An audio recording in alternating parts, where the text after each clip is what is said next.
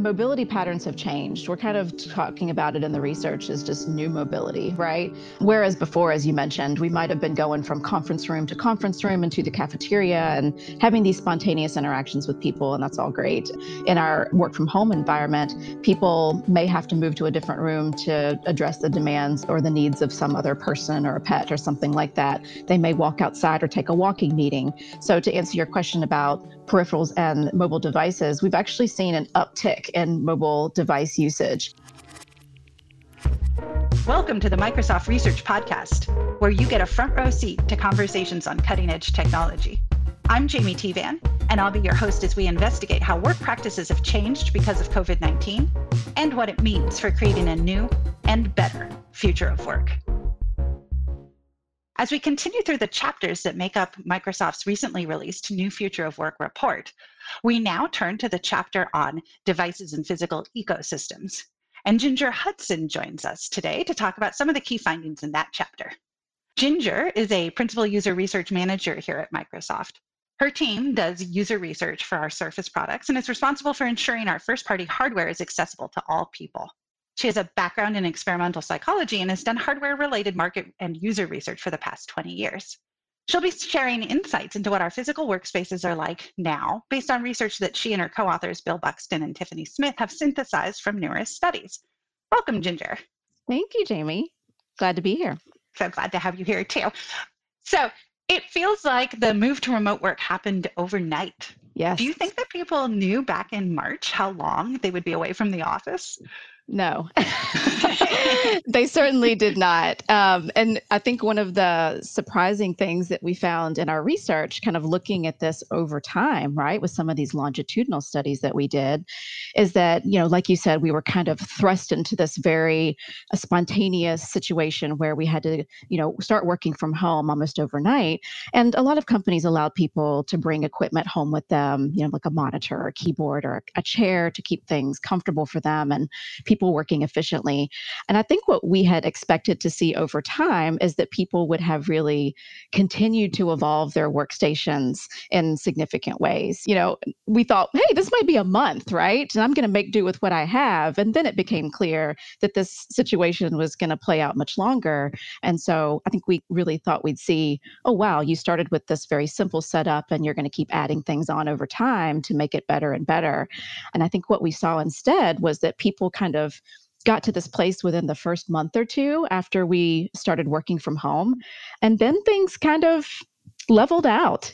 People didn't add a whole lot of new equipment on and so forth, other than smaller things, lower cost things like headphones, earbuds, a new coffee mug, a new plant, like things to keep your workstation more cheerful. So I think that was one of the... You're making me feel guilty, though, because I actually left a plant in the office. I'm sure is dead. I'm like, I should have gone back. Well, I'm over. If you want me to go check on it today, I'm more than happy to. What kind of equipment did people bring home initially? Was it monitors? Was it chairs? Yeah, I think initially it was things that were more grab and go, maybe a mouse, a keyboard, a monitor. Monitor's popular. So many people in the office, as we well know, right, rely on multi-mon setups in their office environments to really maintain productivity. And so, yeah, grabbing a monitor was very common. A lot of people kind of went back later for the chair once they realized, like, okay, I guess I'm in it and I've been using this really uncomfortable kitchen stool for a month now and my back's killing me. So I'm going to try to get the chair.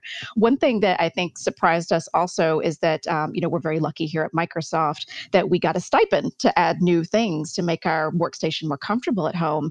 But in the research that we did kind of just a few months ago, most companies did not offer that. So people were either left without to kind of maintain things on their own with their own money, or they just went without, right? They just kind of made whatever they had work. Oh, yeah. So what were some of the big challenges people faced when trying to figure out how to set up their workspace at home? Yeah, I think two main things really influence like where and how people were working, and that is the space that they had to work with in the home environment, and then also the social aspect of the home environment, right? A lot of people were home working alongside kids doing remote school. If you have children, a lot of people are working in even multi-generational households where other people are needing care and pets needing care, et cetera. And then other people are living with housemates and often in really small situations, like think of a New York City or Brooklyn apartment where you may have housemates. It got a little tricky for people just even having a private place to work. So I think just the space constraints for a lot of people really dictated what equipment you even thought to bring home or could bring home from the office, or that you wanted to tack on with maybe your own money or money that your company gave you to blow out that workstation a little bit better. And then some people, just the demands of how they had to work. Maybe you could start out in one room, but somebody needs you in a different room later on, so you're more of a home working nomad. You kind of have to move around the house all day, which would then dictate, hey, I got to make it work with a laptop all day and maybe even my phone and a pair of earbuds. So I'd say those two things, the social situation and the space constraints, really had a huge influence on the kinds of equipment people actually used. Can you tell me a little bit about the different kinds of configurations that people ended up landing on for their home setup? Oh, yeah. Yeah. I wish I could just show you my whiteboard right now, right? I guess I could, right? Behind me, but no one else would see it. We kind of identified 4 different categories of home office setups, right? The first one we call the Executive Command Central. So this was an office that existed before COVID and maybe got embellished after we all started working at home. Dedicated space, has a door, has a large screen, maybe multiple large screens, maybe some smaller screens, a nice ergo chair, nice furniture, and space, right? More space. And maybe even a nice view of Lake Washington or the Opera House, depending on where you are, right? And so that was kind of like the gold star kind of office that maybe everybody wishes they had, and certainly some did. And then there was the new COVID home office that popped up that could either be in a private space like a bedroom or some other kind of space in the home, but definitely did not have to get dismantled every day, right? You could kind of stick it in a corner, put it in a room you weren't using, and that was your new office setup. And that usually involved 1 or 2 monitors, keyboard, your laptop, maybe even a personal device like a tablet or a phone, or et cetera, to use. Then we have the people who maybe needed to set up shop in a part of the house because they need to be available for other people in the home, like children, et cetera. And that was more of this makeshift workstation that we saw, which was usually driven by a laptop, maybe a keyboard and a mouse tacked onto that. But most often those workstations would be seen at like a kitchen table or a basement table, or, places that weren't really you would think of as a home office setup, but really out of convenience, really sprung up, right? And then we have the home nomad, which I think I've mentioned already, but the home nomad is somebody who is all over the house all day. Maybe they're even outside. Maybe they're in the car for a little bit of the time, taking kids to a daycare situation or whatever. And that is much more reliant on, laptop, a lot of phone usage, lots of smaller screen usage for those individuals. And really the flexibility that they need is going to dictate the device that they use, which did tend to be a laptop or a 2-in-1, and also a lot of phone usage. So I know one of the things that drove a lot of people's setup was the desire to show up well in video calls. Yes. Do you have any tricks for people who want to show up well?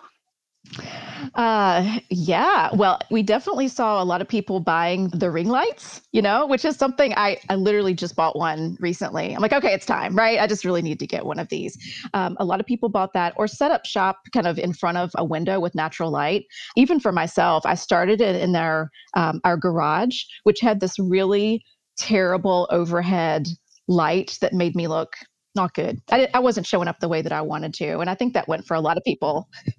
Now that it's getting sunny, I'm having all this trouble with backlight too. And glare, right? Yeah. Oh my gosh, yeah. Whole other conversation about people wanting to work outside in near sunlight and the glare situations or the overheating, et cetera, with that is also a thing. But definitely you have to be in a more private space to avoid the distraction when you want to show up on a video call or a video meeting well. And then just, visually, really moving your desk in front of a place that has more natural light, or if you were able to purchase a ring light or something like that, seemed to be the thing that people were doing. A lot of people, though, just didn't do anything. They sort of just said, here I am. We all kind of got used to seeing each other without makeup and maybe not with the same kind of appearance that we would have had in an office situation. And so we definitely heard a lot of people were like, yeah, they can just get over it. I'm being my authentic self. Although I'm going to miss my camera, like making me look a little nicer when it's back in person. I'm kind of scared. Like people see you real again. And like... We don't have our filters anymore, right? Correct. I rely on the filters. Actually, kind of related to that, is it possible to show up too well? Because I really like it. Like I like it if somebody has dirty laundry in the background or their kids say something obnoxious. Like it feels intimate. And yeah, it kind of takes the pressure off, right? It kind of lets you know that we're all human and all just trying to survive and make it work. Yeah, I definitely feel that sometimes, you might join a call with some of our executive team have these like amazing library-like offices, right? And I'm just like, oh, and here I am with, my son's Legos and dinosaur collection behind me, right? So, thank goodness, right, for the blurred out background, or we can select the different backgrounds now to kind of show up more professionally if we need to. So I think that's a big thing, right, that a lot of people have definitely adopted.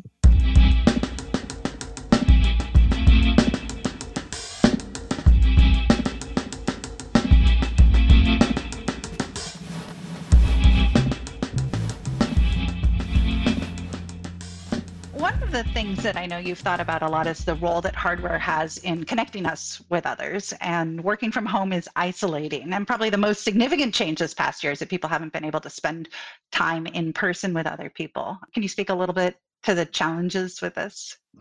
Yeah, I think it's a really interesting tension point because, as you probably talked about with some of the other researchers here at Microsoft, the fatigue of being on screen all the time is a very real thing. And I don't know that people have kind of gotten used to it over time. You still feel that fatigue at the end of the day, that maybe you would have been energized had you been in the office and, being able to play off the energy of others. But now we're all seeing each other in these boxes all day. And so I think that it doesn't necessarily lend itself to the most authentic communication between people. So the tension that I guess I was referring to earlier is there is this fatigue, but also at the same time, this desire to connect. And so like it's this push and pull, right, that people are experiencing. And I think even on our team, we've struggled with this about what's the best way that we can connect with each other and maintain our friendship and our professional relationships and just knowing each other. Yeah. And we've struggled. I definitely don't have the answer.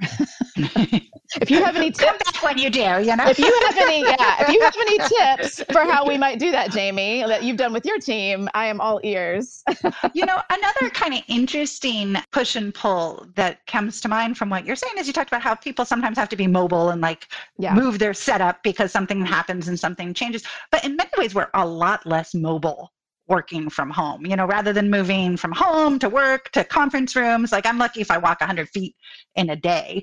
Are we using fewer mobile devices? How is that changing our use of mobile devices or these sort of peripheral devices? Yeah, it's a great question. I'd say mobility patterns have changed. We're kind of talking about it in the research as just new mobility, right? Whereas before, as you mentioned, we might have been going from conference room to conference room and to the cafeteria and having these spontaneous interactions with people, and that's all great. In our work from home environment, people may have to move to a different room to address the demands or the needs of some other person or a pet or something like that. They may walk outside or take a walking meeting. So to answer your question about peripherals and mobile devices, we've actually seen an uptick in mobile device usage. When you think about the office environment and how we were working there, or at least most of us, you kind of take that laptop or two-in-one from meeting to meeting, and then you often have a large screen to look at with your coworkers to see a presentation or brainstorm on something or what have you, and then you have your personal screen. Well, that big screen that we all used to look at is gone. So often people are tacking on a mobile device on top of another screen. Like you'll have your laptop open running Teams or Zoom or whatever you use, and then you'll tack on a mobile device, which gives you the little bit more flexibility to either listen to the audio there while you're typing away over here, or if you need to go downstairs and grab yourself a cup of coffee in your house, you have the freedom to do that while still remaining present on the call. So yeah, I'd say definitely mobile devices and peripherals. We've seen an uptick in headphones as well and earbuds. The sales are through the roof on products like that right now. I'd say just the mobility patterns have changed, but haven't really reduced. But I'm like you. Some days I look at my step count and I'm like, okay. And like you've mentioned going outside a couple times, and I do think it's nice that we all get to go outside a lot. And I've certainly spent more time outside this past year than I had like the past 5 years combined. What are we thinking about working outside or taking walking meetings, or like there's sort of these fun opportunities in addition to a lot of the challenges? Yeah, the literature right now, and even things that we're hearing from some of our customers, is that companies and individuals definitely crave that, hey, let's get outside and meet, right? Instead of remaining indoors all the time. But companies have started to embrace this idea too, and really planning on more outdoor meeting spaces, encouraging the walking meeting, as you mentioned, right? Or maybe meeting in some kind of an outdoor touchdown space, so to speak, or looking at some of the research from architecture firms and such, that a lot of companies are kind of reimagining outdoor spaces that they had. So if you're on a campus like we are at Microsoft, there's lots of space that we could take advantage of to really utilize for outdoor meeting, right? Of course, with that, you have to think about power and glare. You mentioned the glare and some of the display challenges that you have when you're trying to work outdoors, and then also your internet connection. So there's all these considerations that kind of could form barriers for working outside, but I think those are definitely things that we can prepare for, and even look to some of the higher ed and other, entities that have been experimenting with this over COVID to see kind of what best practices they put in place to solve for those things. But yeah, some interesting stuff that we've seen, just kind of reimagining, even in urban environments, rooftops or balconies or things like that, and really, revamping that to make it more available to outdoor meetings. And I'm excited personally to kind of see some of that and how it'll play out, And then how will that work when we think about others joining us remotely when we're working there, either in the office in a shared space or co-located in an outdoor environment? How do we bring those individuals in who are working from home that day? It's going to be Yeah. interesting. Well, and looking forward, as information workers start to return to the workplace, like you're working from the office sometimes, right? You have, Yeah. in many ways, you have physical needs to be in there because of the devices and the things that are being done. So you like maybe you have some insight into the future for the rest of us. What Yeah. can you tell us about hybrid work? Well, it's great that you mentioned that. We're actually in the process of documenting kind of the anatomy of the hybrid meeting, and also realizing that because we do deal with physical assets, we're making physical products. So even with the user research that we do, it requires people to actually touch and feel the keyboard and to touch the displays and feel the heat when they put it on their lap and things like that. Those are all things that are required as we're making our products, that we get that customer experiential feedback. But I'd say when we think about the actual hybrid meetings, even working with some people here in the lab, kind of huddled around a table with physical product and others calling in from home, it's been really challenging, right? I'm excited about the opportunity for us to improve these things, but there may be a large screen kind of at the foot of a table with people huddled around. And when you're on the remote side, you can see most of the setup. But if somebody kind of peels off to the side and hold something up, you're not always within the right camera view. There are side conversations that happen, as they do, right? In meetings, there might be a couple people on the side like that get excited about something and they're talking. Well, the mics are picking that up, and then I'm not hearing the presenter. And so there's all these challenges that are taking place. And I think also, which may come up in some of your other conversations, is just our ability to really brainstorm and innovate with each other in a hybrid way. If you want a whiteboard, you want to look at any kind of physical asset, like how are you rigging up the environment to really make it equitable for everybody who's participating from home and in that common space? I certainly don't think that we've nailed it. I think there's, like I said, lots of improvements that we can make. But I think even just identifying that what those pain points look like right now will make it really clear about the areas where we can really address those and innovate. Something that you just touched on relates to something that shows up in all of the research we're doing related to COVID's impact on work practices, and that's that it has very different impacts on different people. Yeah. And I was wondering if you could speak to the ways that it's showing up in the context of our physical workspaces. Uh, yeah.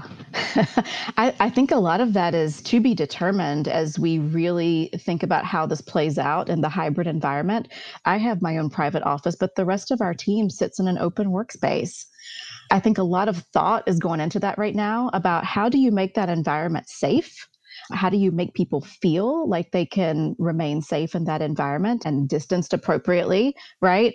And then, how do you structure a common space where you may want to get together and meet around a central device like we always did? I feel like we haven't really figured that out. I think a lot of it's going to be kind of in practice once we get in there and to understand what everybody's comfortable with. And then kind of like going back to what we talked about a few minutes ago, how are we bringing in the people who are working from home in an equitable way so that they feel like equal citizens in the conversation?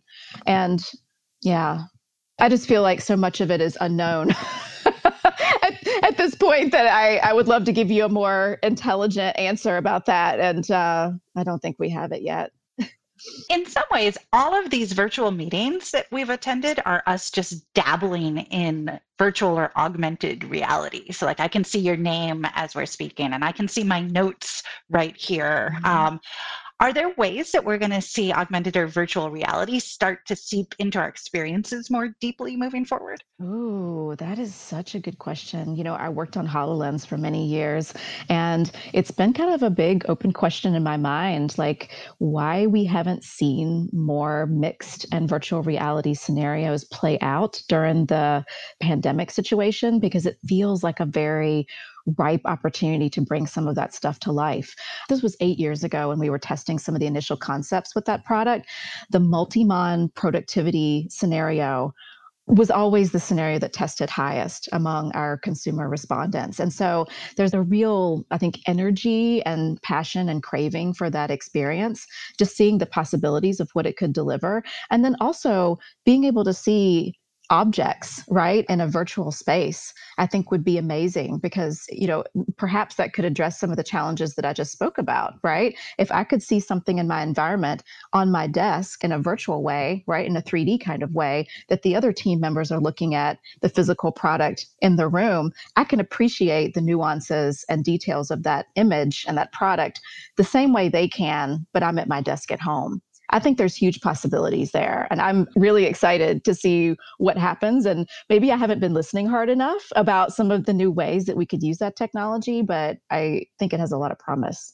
Great. And as we wrap up, is there anything that I didn't ask but should have? I think the only thing I would add, or something that I feel like has real potential that we're already working on, but I think could get so much better. We talked a lot about the way people have new mobility patterns and the way we've been using phones more and maybe smaller devices. Maybe we start our work in one place and we pick it up in some other place, right? Whether that's editing a document or continuing a Teams call or something like that. I think there's so much opportunity to improve experiences on the small screen when it comes to documents or, any application that we're using for productivity. I feel like there's this huge opportunity to improve the experience there, just to maintain that continuity of work. I mean, we're all working in this way now, and there's still tension and disruption and interoperability problems and things like that we're all experiencing. Well, great. Thank you, Ginger, and thanks to our listeners for tuning in. We hope you'll continue to join us as we explore the new future of work. You can learn a lot more about the research that we discussed today at aka.ms/New Future of Work. Also, be sure to subscribe for new episodes wherever you listen to your favorite shows.